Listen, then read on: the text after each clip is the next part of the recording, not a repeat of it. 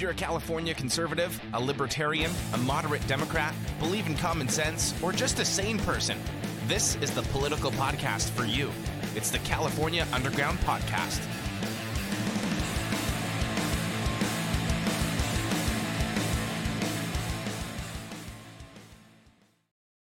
What's going on, everybody? Thanks for tuning in to another episode of the California Underground Podcast. I am your host, Phil, and as always, is with me is my trusty co-host, the best and fastest researcher in the West. And tonight we have a very special guest, the Assemblyman from the 5th District, Joe Patterson, or as he goes on Twitter, Patter Dude, which I kind of like Patter Dude as a handle for a politician. We're going to talk about your Twitter stuff in a bit, but Joe, welcome to the show. How are you doing tonight? Oh, great. Living the dream, best day of my life.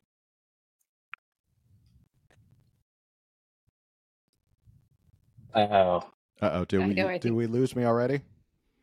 Yes, just for a second. Okay, where did you guys lose me? Just an introduction. Oh, introduction. Yeah, I okay. just said it was the best day of my life. Yeah. Oh, excellent. All right, so anyway, starting from the top, this is the thing about live shows. Sometimes this happens. Not a big deal. As always, I'm your host, Phil, trusty co-host, special guest tonight, Joe Patterson, or as he goes on Twitter, Patter Dude, and we're going to talk about Twitter in a little bit. Joe, how are you doing tonight? Good. Best, like I said, best day of my life. Just my bunch of my kids are out at sports, and any of them at any moment could bust in the room. Fully clothed, not clothed. I don't really know. That's How fine. old are they? I've got a 10-year-old, 8-year-old, 5-year-old, and 2-year-old. The 5 and 2-year-old are sleeping, but the 10 and 8-year-old are, still up. All right. That's fine. I have a little dog, and she likes to bark at whatever passes by on a bicycle or rollerblades or a skateboard or whatever. So there's a chance she might kind of chime in. So, Joe, for anybody who doesn't know who you are, why don't you tell people a little bit about yourself, how you got into politics and all that? Yeah, I'm, the 5th Assembly District used to be largely represented by Kevin Kiley, who's now in Congress. And before this, I was on the Rockland City Council, which is in Placer County. And I didn't really intend to run for this seat, but it was always the very last maps. Actually, all of the maps by the Redistricting Commission had me in the same seat as Josh Hoover. And so I was never really thinking about running or anything.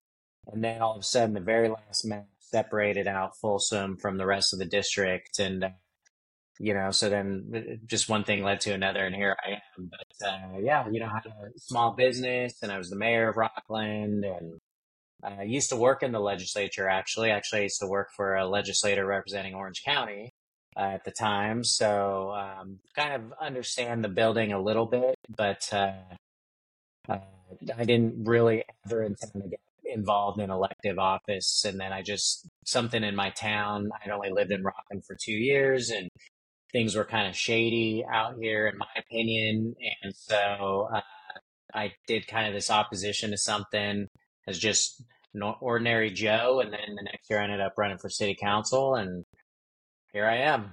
One thing led to another. So, it's been crazy. 8 months in the legislature, 9 months, and that place is crazy. It's crazy. So it's starting off real local and then making your way up to Sacramento. What's the biggest difference between local and Sacramento? How much time do we have? Well, on the local level, people are normal. My city council member is like a volunteer job. And, you run in the competitive nature, you want to beat the other people. But really, you're trying to make your community better, at least in a place like Rockland. I can't say about, in places like Orange County and LA, everything's big and political and stuff like that. But I mean, in a suburb like Rockland, it's really just because you don't want your kids walking through homeless people or something like that, which is why you run. And but on the state level, it's insane. I mean, I don't have enough time to talk.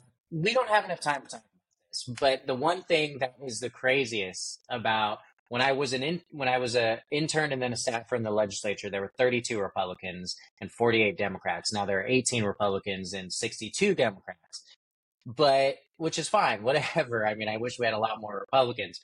But the thing that is very interesting, and I tell people this all the time, I mean, even when I'm talking to groups of Republicans, Democrats, any other party, is that in the Capitol is not the same kind of Democrat that you see, out in the White House. My mom is a Democrat. My mom was a Democrat, and I live in California. Most people I know are Democrats, outside of Placer County. That is not what we see in the Capitol. It is not the same thing. It is the most extreme you could possibly get. And I'm not characterizing any individual legislator. I'm just saying, as a collection of people, it is so extreme. And on the city level, it is not that way. I mean, we're really here to, try to make your community better. I always wonder that, and I feel like I've asked several people who work in Sacramento, several assembly members who've come on, sort of how like Democrats in California, like you're saying, like out in the wild, you can have coffee with them. You can talk to them. It seems rational. You can all kind of commiserate that the homeless has gotten out of control. Crime is out of control. But then you look at like the Twitter feeds of some people in Sacramento, and you just wonder, like, what planet are you on? Like, there's a couple that come to mind. Alex Lee, who I still think lives in his mom's basement, is definitely one of them. Who I just look at and go, I don't know if you live in reality, man. But there's a couple others. Scott Wiener's another one. That's one of our favorite legislators up there in Sacramento. But yeah, is it that bad that it just seems like they're a caricature of Democrats and like Bay Area Democrats? It's interesting. On a one-on-one basis, I get along quite well with a lot of these Democrats. I mean, I'll just give you an example. Like Alex Lee, I probably don't agree with him on the majority. I mean, we are like two completely different people. Mm-hmm. Like I'm a, 41-year-old married man with 4 kids living in the suburbs, right? He lives in the Bay Area. And just his policies are way different. On a one-on-one basis, I mean, he's not a bad guy. We have conversations, things are kind of normal. And then it's just interesting. And when I think about the Capitol, he is not the person that comes to mind of how crazy things are in Sacramento. He's just not one of those. I'm not saying that I agree with stuff that he does. I'm just saying he's not in the, this is what crazy is going on here. He has a lot of different ideas. I think he kind of is more along the socialist route of like, for example, he supports social housing. Yeah. I don't support social housing. But if you actually talk to him about it, if you have a conversation with him about it, like, how do you support the government coming in and building housing? He's like, well, we do it for roads. Why wouldn't we do it for housing? And then you say, okay, I see what you're saying. I see where you're coming from. I don't philosophically agree with that, but I kind of get where he's coming from. So we have in the Capitol, we have something called a members lounge. When you go chat with these people, anybody, Republicans, Democrats, and you go out there and you're like, oh yeah, what's going on? Let's have our Diet Coke, whatever. And then you get out on the assembly floor and you're like, whoa, that was not the person I was just talking to. That is, and they probably say that about me too, honestly. That's kind of the environment that we're in. And I do think there is a lot of virtue signaling just generally. Like you said, you go on Twitter feeds. I probably do it too. But you go on Twitter feeds and you're like, oh, this person's at this protest. This person's doing this or whatever. Well, what are you actually doing to, move the state along or solve some of these problems we actually have? I really don't care personally if, person's at a protest or a picket line or something like that. It might be important to their constituencies, but I actually am much more concerned about crime and homelessness and water storage and all these other things. So it's weird we don't really talk about those things. I try to, but it's just weird that those never really come up, I think those are our favorite subjects. Well, probably any one of those subjects we can talk all day long on. I mean,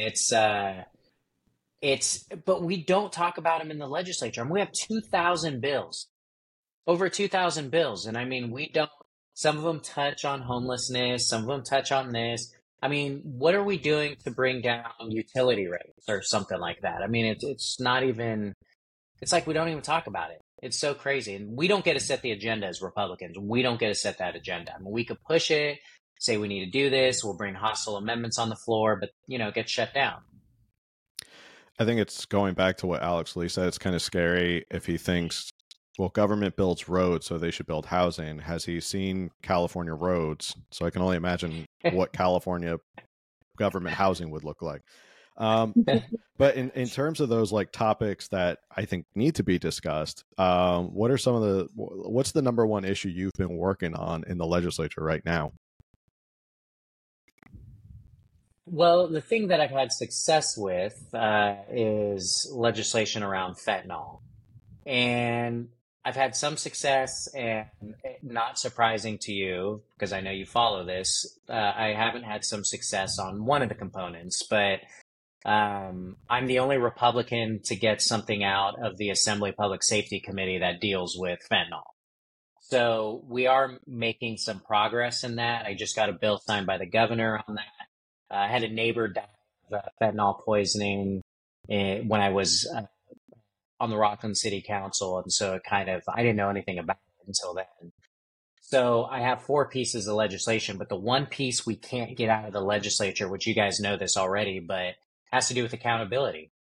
I mean, the only bill to get out of the Assembly Public Safety Committee regarding fentanyls, you have to have enough doses to kill 500,000 people.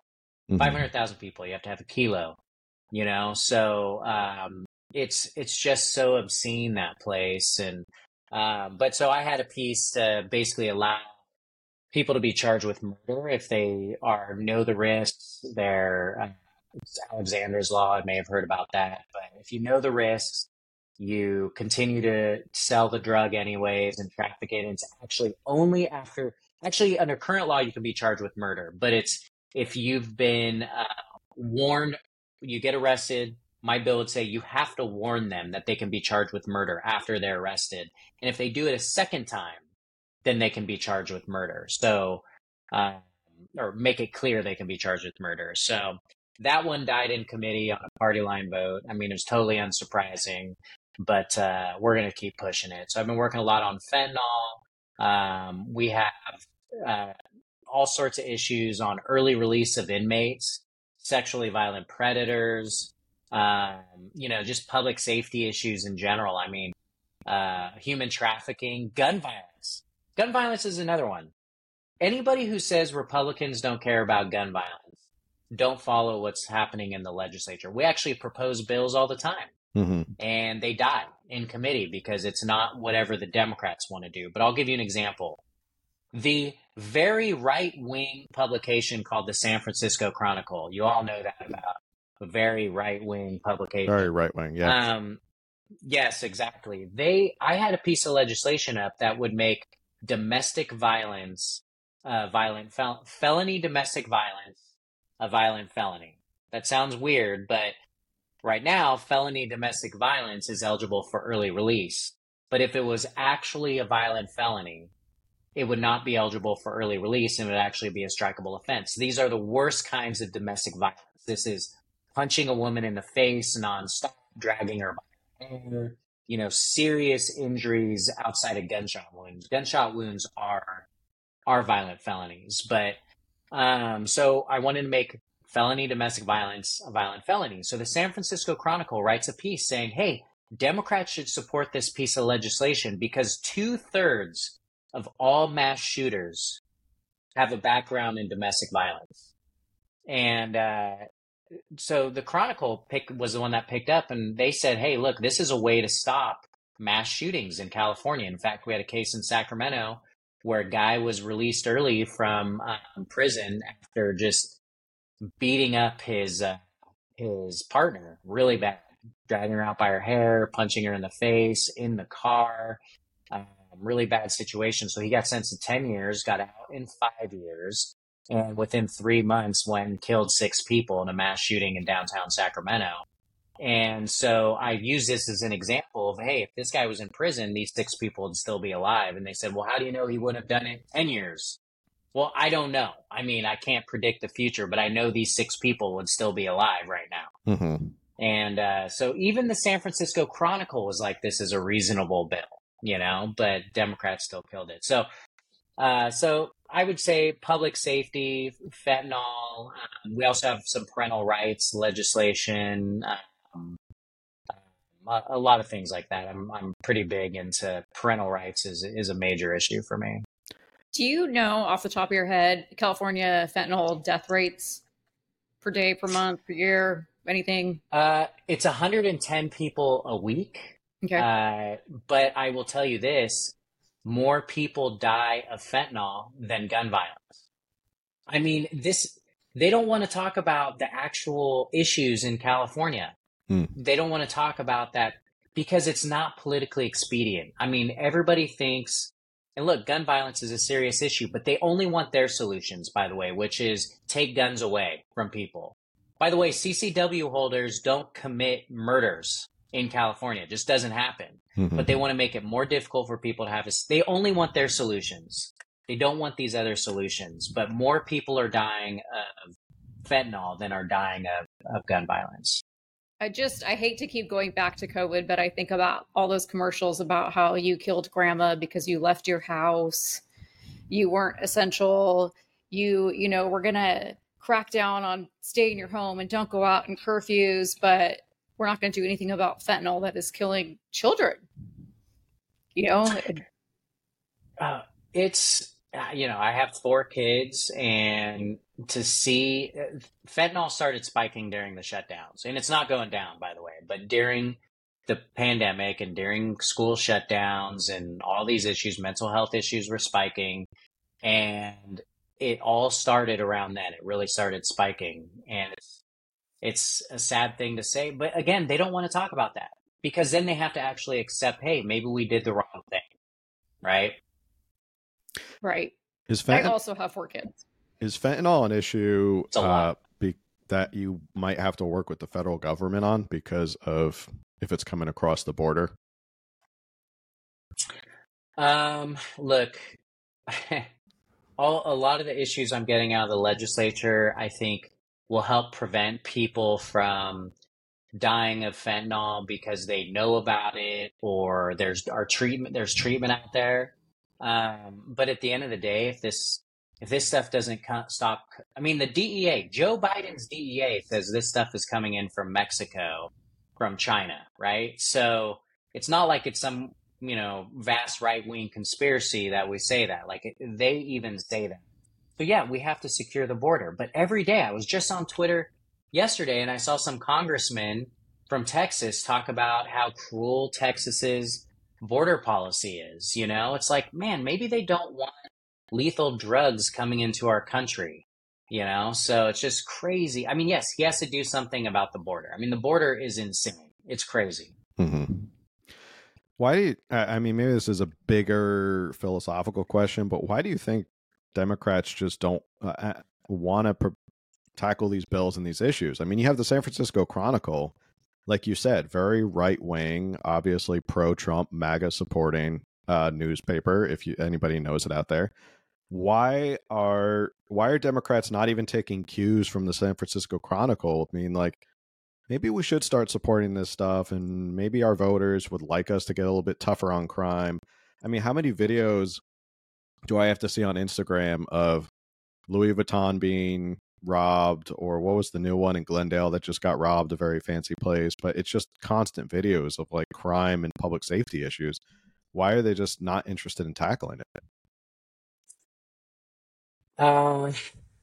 There are philosophical differences on prison. I mean, California just changed there's legislation right now to change the definition of prison from being, place where you pay for your crimes to a place where you are rehabilitated.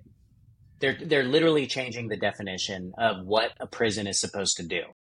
And I get that. Look, 90 some odd% of people will eventually get out of prison. So you have to you have to rehabilitate people that are in prison. But just yesterday, this just happened yesterday, a guy who raped a 14-year-old girl in my county, a 14-year-old girl, and before that had molested another child. So two disgusting convictions, which people can argue you should get more than maybe a lengthy prison sentence for doing stuff like that. He got sentenced to, I think, 32 years. And so now he's up after 16 years. This guy's eligible for early release, And so how is it?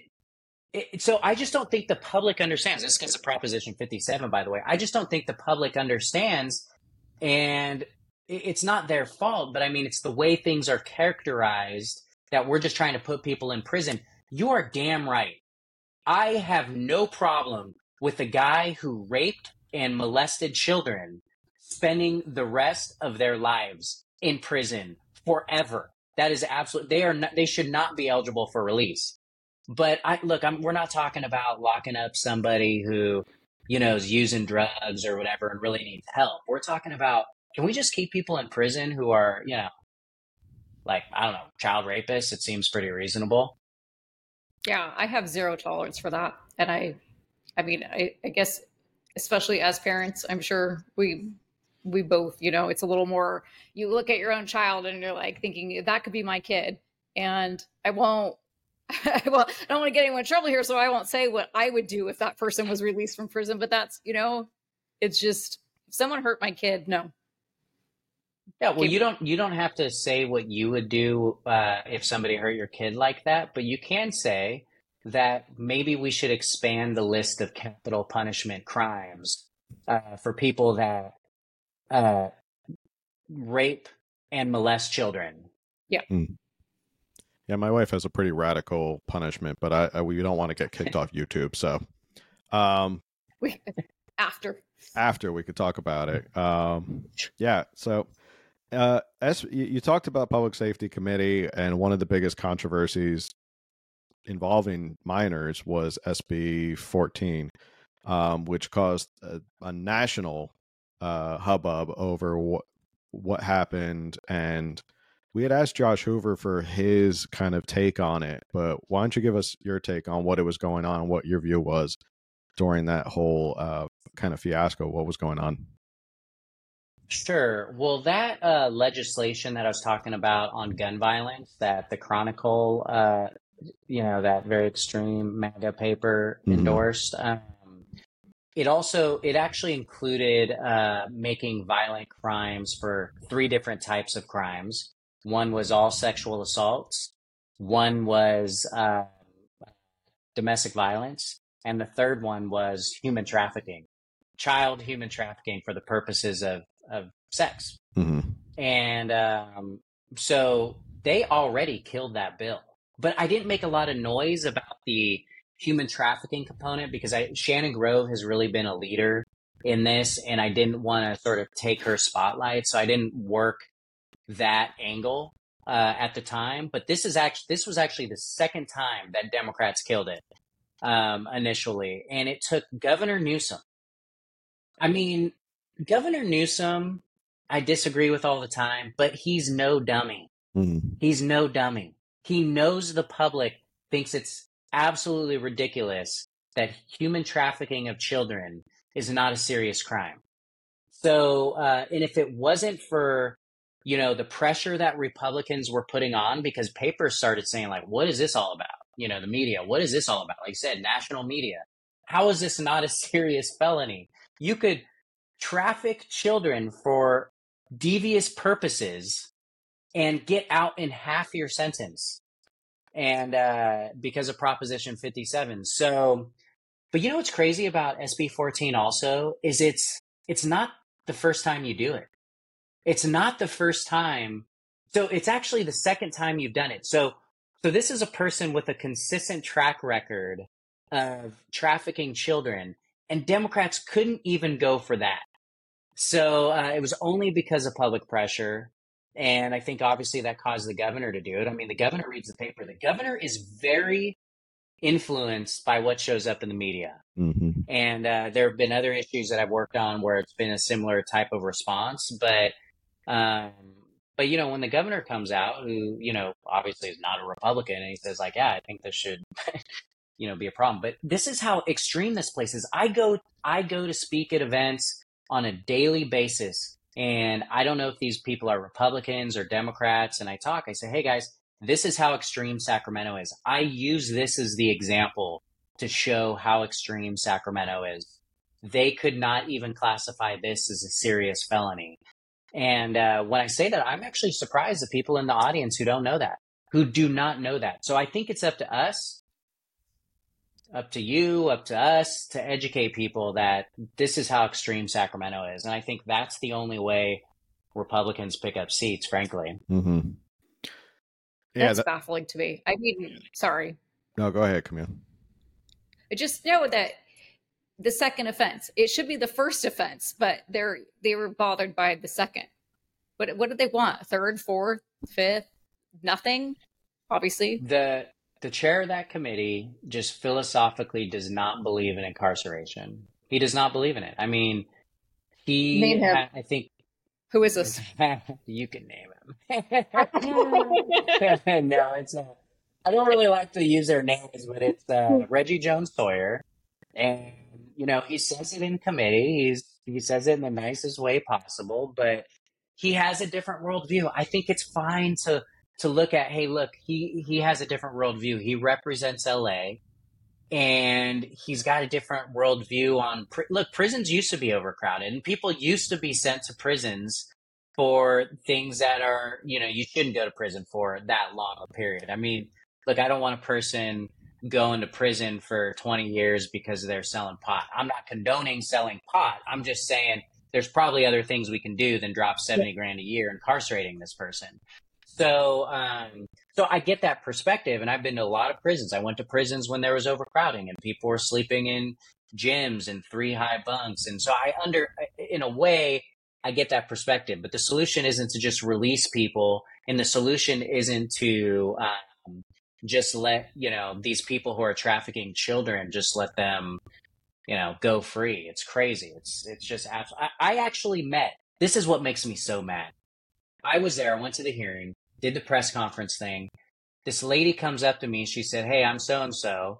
I'm actually a constituent of yours. And I was like, hey, so nice to meet you. She was trafficked. Not in my district, but she lives in my district now. She's I don't know, she's maybe 30s or 40s or something, but she was trafficked. And so she showed up at the hearing to testify in support of this bill. A senator from LA County had tweeted, not about her, but said Shannon Grove and who else? Oh, Heath Flora, my colleague Heath Flora, are using human trafficking victims as pawns to push, right-wing extreme stuff. I can't, that's a paraphrase. It's not exactly what it said, but how dare you tell me that this lady who I had just met, if you were to ask her, she said, oh no, I came down to the Capitol. This is really important to me. This is really important to me because this happened to me, and these people need to spend a lot of time in prison. So how dare them even say that we're using victims as pawns? Give me a break. It's just so disgusting. I mean, somebody from LA County probably should worry about what's going on at home anyway in that area, because it's just right. But I mean, I guess the philosophy lines up with what's going on in LA County, because LA County is an absolute war zone. I was literally there a week ago. Sorry, I keep interrupting you. I was texting Phil as I'm driving into LA. I'm in Orange County. I was driving into LA, and I'm like, I cannot stand coming here. It's so bad. Nothing against the people. I just can't stand LA. I'm down in San Diego, and LA, we're just two completely different worlds. And I feel like Orange County is like a close brethren to us. Like, we kind of get along, Orange County and San Diego. And then we both look at LA and we're like, ugh, LA. We were talking about last week how when you're driving up the 5, you've crossed over into LA County when you go from like this big, beautiful, well-maintained highway with lots of lanes, and it's all nice. And then all of a sudden you cross in, and then it goes from like 5 lanes to 2 lanes, and it's all under construction. And it's just run down warehouses, and you go, oh, we're in LA County. It's funny you say that because I actually went down to San Diego probably like 6 or 7 months ago or something. I was driving through and it's, oh, Orange County, oh, LA, oh, San Diego, it's just so clear. It's so obvious the differences. It's crazy. When I exited the freeway, I kid you not, like the two lanes, to exit the middle line, there was a person sitting in a chair on the middle line of the freeway exit. And luckily there's traffic, and so people are slower anyway. But should it be a less trafficy moment and someone exits quickly, that man could be killed instantly. And this is LA, and that's not okay. That, like, I was so devastated. I almost cried. Like, I was just like, that's just one person of how many hundreds, thousands in LA that, like, they need help. Mm-hmm. And I don't know. We're not doing anything for the homeless or mental health. I mean, I know there's some people are slowly chipping away here and there, but it's a big, big issue. Yeah. You had brought up a Twitter spat, and I tell people that you're a really good Twitter follower, or a good Twitter follow. You tweeted a couple days ago that I got a chuckle out of. If you don't mind me reading it, is that okay? Yeah, of course. I mean, it's already out there on the public anyway in Twitter, so or X, whatever you want to call it, Xing, X, whatever you do. It's Sacramento Airport is building a, quote, stunning $140 million pedestrian walkway to go from concourse to terminal. At some point, folks need to think about how to use tax dollars appropriately. No one goes to airports to enjoy stunning walkways. In fact, people want to get out ASAP. And then you retweet under it, the existing but not open walkway must not be stunning enough. The reason I love that, and also you kind of called out yourself for the typo, but that's fine. We read it the correct way. The reason I love that is because I think on Twitter you have such an honest voice, and it's kind of refreshing to hear a politician just speak honestly, like what's on your mind, not hold back, put some sarcasm into it, make it funny, make it relatable. Has that just always been you on Twitter? And when you became assemblyman, did you just decide, I'm going to continue being honest and stuff like that? What's your kind of strategy with that voice on Twitter? Yeah, I mean, Twitter is, I don't have enough capacity in my life to be, fake or think about every consequence of everything I say when I open my mouth. And before I ran for office, I was kind of like that anyways. I kind of said, people, I mean, honestly, I get it. It's not everybody's cup of tea. I mean, people want me to be more refined or not so offensive or whatever, but I mean, just stop. I think people want to hear.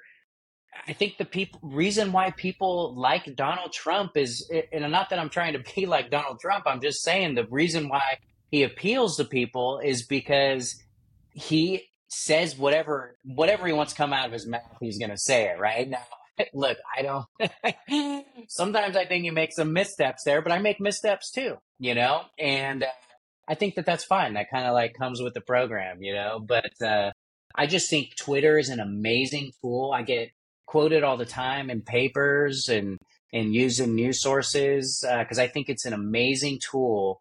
Look, my constituents may or may not. I know the Placer County Democratic Party just probably screenshots every tweet I do and just waiting for something someday. But I think it's an amazing tool to communicate with the public about, especially the press and the Capitol community, about what you're thinking. And it has gotten me some help. I'm telling you, every lobbyist or every legislator I talk to talks about Twitter. And there was actually a hearing probably about 6 months ago that I thought was a complete fraud. I mean, it was a joint committee and it didn't have any perspectives on the public safety side of things. And so I just started kind of tweeting crazy about it. Like, this is so disgusting. I can't believe, I'm not even going to show up tomorrow. And the chair of the committee actually called me and he said, hey, man, I'm sorry. This is kind of what's going on. I will call so-and-so to be there.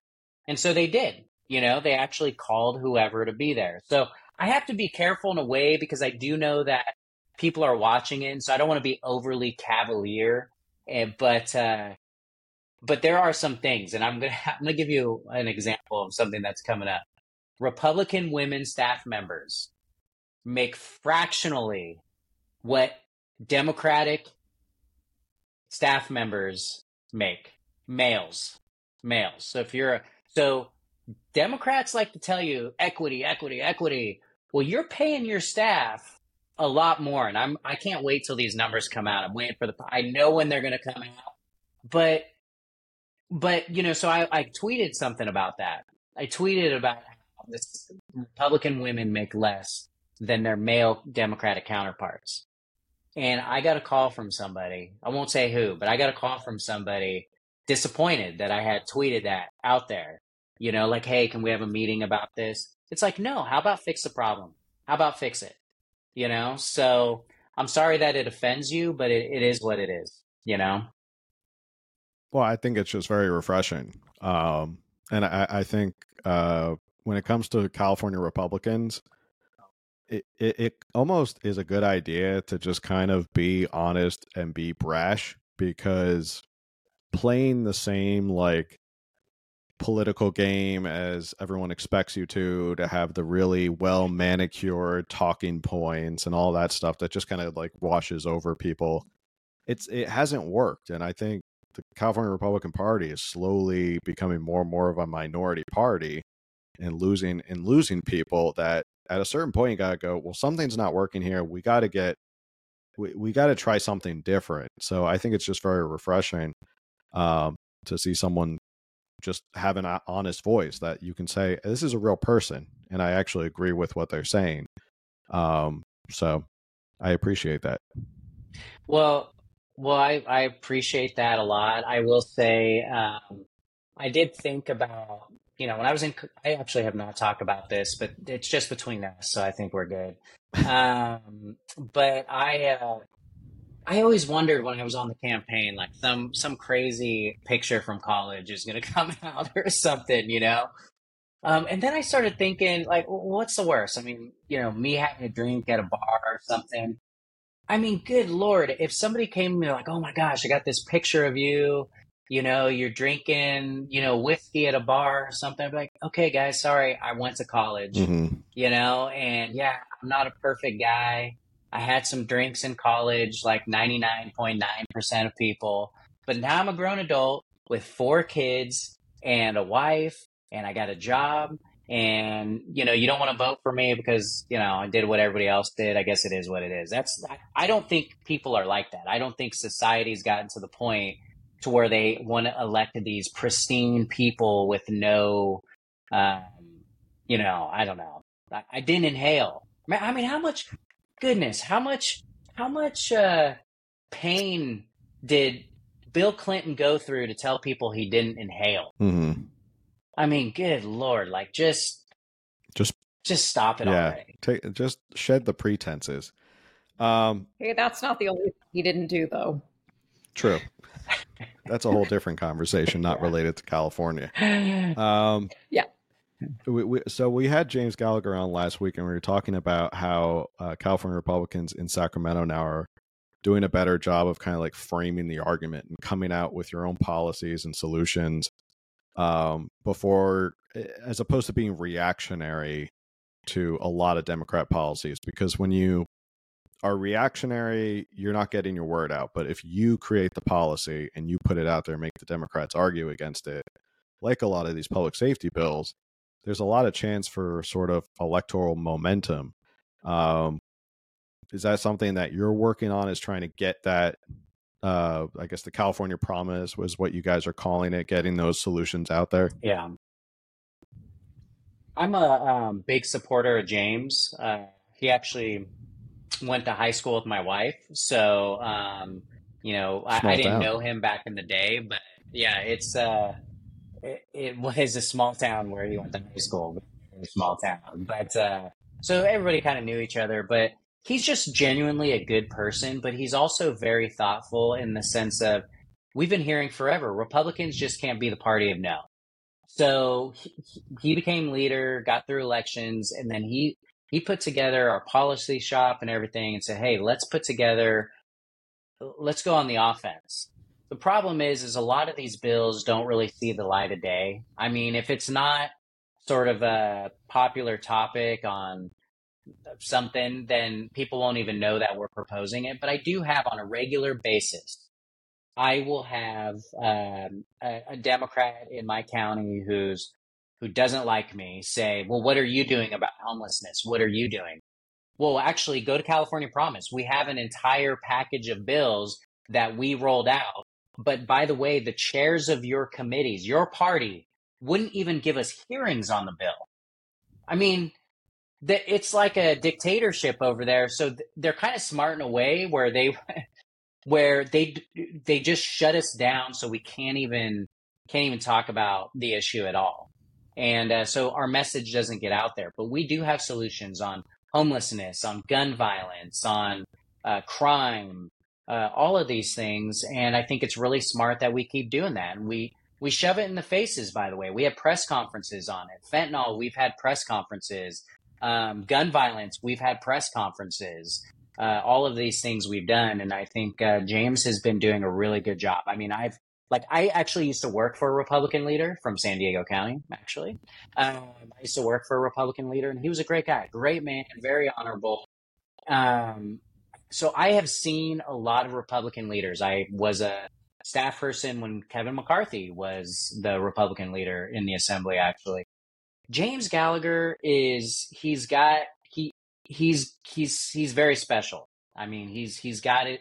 He knows what we need to do to pick up votes, but with the way redistricting works and all that stuff, I mean, it is hard out there. But I do think if I were to tell Californians something, it would be, in my view, California Republican Assembly, our assembly members, the people that we're recruiting, the people that we're putting out there, whether you're a Republican or a Democrat, you will definitely identify with the policies that we're putting forward more than you will identify with the Democratic policies. There might be some issues, like, for example, I'm pro-life. So maybe you don't agree with me on those issues.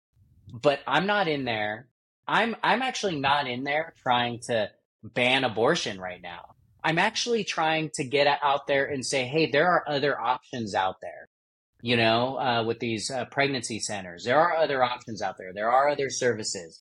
So I'm trying to sort of push issues like that. So look, we might not agree on that issue, but I want to hear where you're at. Let's come with a solution. But Democrats are just like, hey, we're not going to solve homelessness. We're just going to throw $20 billion at it. Oh, retail theft, no big deal. Like, we don't want to send people to prison if they're doing that. That's no big deal. It's like, they're not solving the issues. It's so extreme. And people can read more about the California. Isn't there a website for the California Promise? Yeah, I think it's called CaliforniaPromise.com or something. You can probably double check it. I'm not exactly sure what it is. Yeah. Camille, if you want to ask your question that I so rudely cut you off. I was going to say, I cut you off. On the pro-life issue, you know, like you said, you're not out there trying to ban abortion, but you're trying to acknowledge that there's these crisis centers that, you know, there are options available. Meanwhile, we've literally got this California website where they're like, report the crisis pregnancy centers. You know, they're liars. We need to get them shut down. And that's absolutely horrific to me.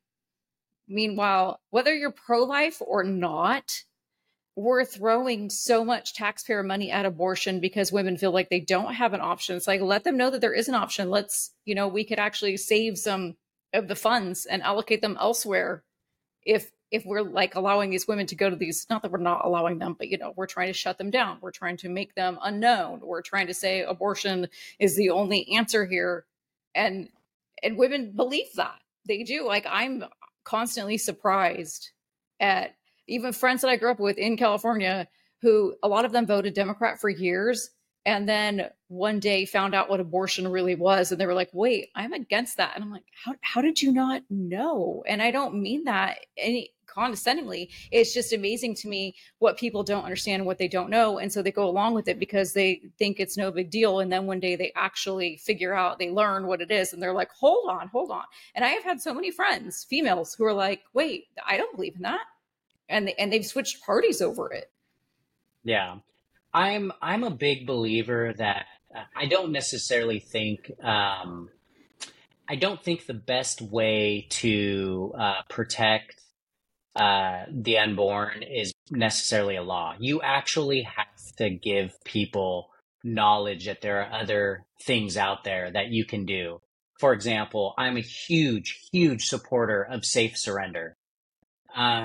If you are unable to care for your child, we have to allow you to do what's best for the child. And so a fire department, you can safely surrender a child that you can't care for at a fire department. And look, that's not the best solution for everybody, but I think we have to acknowledge that we have to do what's best for the children. And then also on these pregnancy centers, the thing that drives me nuts, again, I just think it's so hypocritical to be out there and say, hey, abortion is it. There are other services out there. One of the pregnancy centers around my district, during the pandemic, Planned Parenthood was shut down. So there were no ultrasounds when women would want to get an ultrasound to confirm a pregnancy or whatever. They saw something like 400 women that went into Planned Parenthood thinking about possible abortion. And like 3/4 of them ended up getting their ultrasounds at a pregnancy center and choosing to have the baby. And by the way, the pregnancy center will provide services. And I think we get so wrapped up because Elizabeth Warren in Massachusetts is talking about what pregnancy centers do nationwide or whatever. In California, the one in my district and in other areas that I'm familiar with, they are licensed health clinics. They are not lying to you. It is unlawful for them to lie to you. If you go to their website right now, they say, we don't perform abortions. But yes, they philosophically believe that life is a good thing. Why would we try to stop that option? You're telling me Planned Parenthood is the only option out there for people? It's crazy. And by the way, now you're getting me going on something. I sit on the privacy committee. I'm the vice chair of the privacy committee. And we mostly deal with tech issues, which are super important. But Planned Parenthood sponsors legislation all the time on privacy of people having abortions. And I'll tell you something, I'm philosophically supportive of that.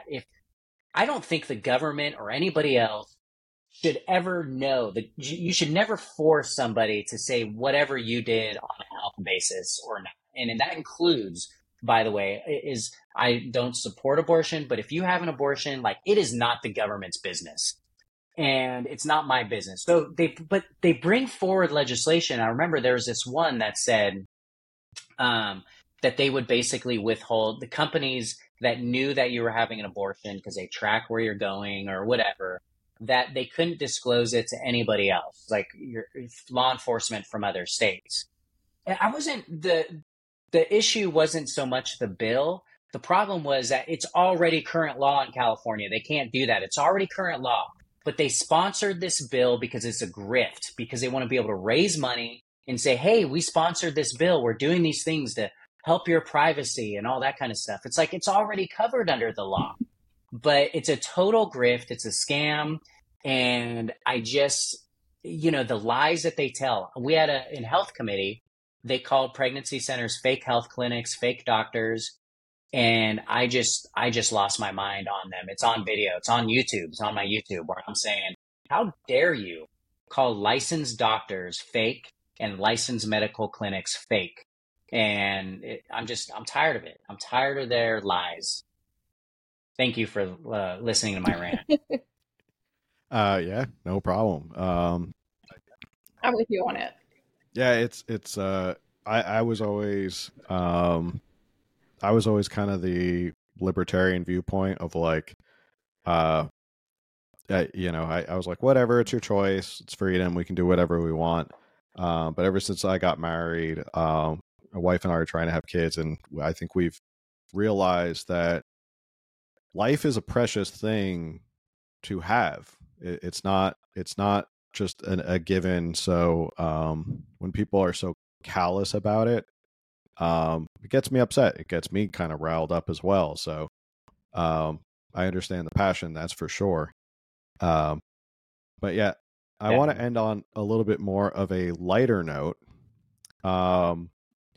What's your prediction for the Newsom DeSantis debate? Who do you think is going to come out on top? Well, I do think somebody asked me one time, do you think Gavin Newsom has redeeming qualities? And by the way, I don't disagree with everything he does. I mean, I pay attention to what he does. And like, for example, thank God he came out behind that sex trafficking bill, right? I mean, so he does make the right decisions in some case, but his big thing is he is no dummy. He is smart. He knows what's up. And so, but then again, Ron DeSantis, I mean, the guy, where'd he go? Like Harvard and Yale or something? I mean, and then he was in the military. By the way, he served our country. I think he was in the JAG Corps or something. I mean, this guy's, he's no slouch. I mean, so I think if I were to guess, I think Gavin Newsom is really good at sort of numbers and facts and remembering them and being able to go off the cuff. I think if he can always focus on that, he's going to do really good. But I think Ron DeSantis is, I'm totally biased. By the way, I'm obviously biased, but I think he's going to be able to hold his own. And I think people are underestimating him. I think he's going to know facts. He's going to be able to say what California did wrong during the pandemic. You know, he's going to be able to talk about how their education system is doing better than ours out here. Unfortunately, I wish ours was doing better, but I don't know if there's going to be a winner out of it, but I am so excited. I will pay for it. Put it on pay-per-view and I will pay for it and give all the money to charity. I can't believe they actually decided they're going to do it. I mean, Newsom's sort of been calling DeSantis out for a while now. So my theory is and I don't want to get too far into presidential politics. Here's my theory of why they're doing this and why they both agreed. It's not because they just said this is good for our national political debate for us to go at it. I think they're both benefiting from this. They both saw an opportunity. You're around politicians all the time. I'm sure you understand politicians are always looking for an angle. I think they both have an angle. I think Newsom obviously is floating himself as a national figure to run for president. If he does really well against DeSantis, everyone will be like, oh my gosh, why is this guy not running? He should be running over Joe Biden. And I think DeSantis needs to do it because he kind of needs to inject a little life in his campaign right now. I think he didn't have the big kind of heavyweight knockout that we were all expecting against Trump. So I think it's mostly just for their own political benefit, although it's going to be fun. I mean, it's just fun to see two big national figures go at it in a debate, even though they're not. So entertaining. We're hoping to do a watch party here. Just a little plug. Yes, we'll be. Oh, great. Well, we'll be doing a watch party with a drinking game. So. Oh, okay. Well, I'll just bring my water because I just drink water these days, right? That's fine. So, but yeah, I think Ron DeSantis. I mean, you can use it's higher risk for him. I think Gavin Newsom is. The uptick is obviously higher for him, but Gavin Newsom. If you talk to Democrats in other states, I mean, I don't know why, but I think they love the guy. They're kind of enamored. He does have that sort of presence around there. But I think if Ron DeSantis can put some life into the campaign, some more life, and show that he can hold his own against him, it's going to be really great, really great. So, yeah, it's once we saw the date, we were like, okay, we're definitely doing a live stream to watch it. So anybody who's listening right now, wait, have they nailed it? Was November 8th or 10th? Have they nailed that specifically down? Not yet. I don't know. Aren't they fighting over something now? I thought I saw something the other day that somebody's trying to change the terms or something like that. Oh man, I'll be so disappointed if they back out because of some petty thing about like they just can't get over it or resolve it. But we're coming up on the end of an hour. It's already flown by so fast. Is there any final message you want to leave with the listeners? And then also, where can people go find you? Obviously, Patter Dude on Twitter or X, whatever people are calling it now. I highly suggest you follow Joe on Twitter. It's entertaining. He's got great takes like we were talking about. But yeah, what are some final thoughts on where people can come find you and support you and just know more about you? Well, I think it's really important that Republicans look. I've been in sort of party politics for a while.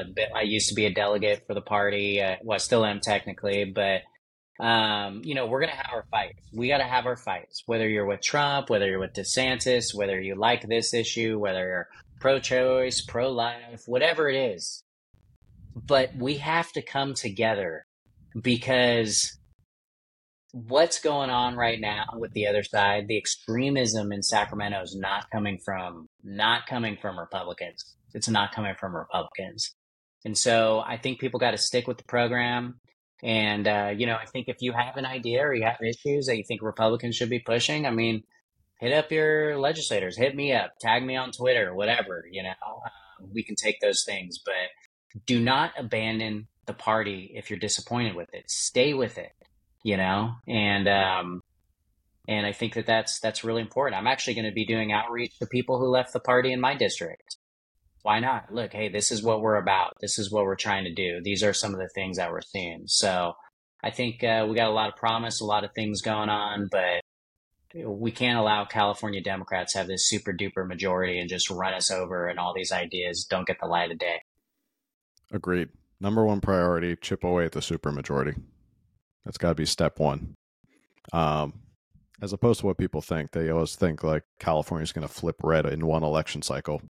Not going to happen. But you can chip away. The supermajority makes a big difference. All right. So Patter Dude on Twitter. Anywhere else people can find you or support you or just learn more about you? Same on Instagram, Patter Dude. And someday I can give the story about why it's Patter Dude. I get made fun of all the time, by the way, Patter. There we go. Oh, can you hear me? We got you back. Oh, okay. Sorry about that. No problem. Anyways, it's Patter Dude on Instagram too, but I would love the follows on Twitter, and let's keep kicking butt. And thanks for having me on. I appreciate it. Absolutely. So Patter Dude on Twitter. Joe, thanks for coming on. As always, the door is open if you want to come back on. And we talked about before the show that there's plenty of things we could talk about. It could probably go on for hours and hours. So in that case, I take that as an implicit you want to come back and be on the show again. So the door is open whenever you want to come back on. And to anyone listening to the show, best way you can support this show, share it with someone, message them, throw it up on Twitter /X or whatever you want to call it. And yeah, make sure you like, share, subscribe, all of that stuff for this video. Comment afterwards for the algorithm. And we'll see you on the next one. Night, everybody.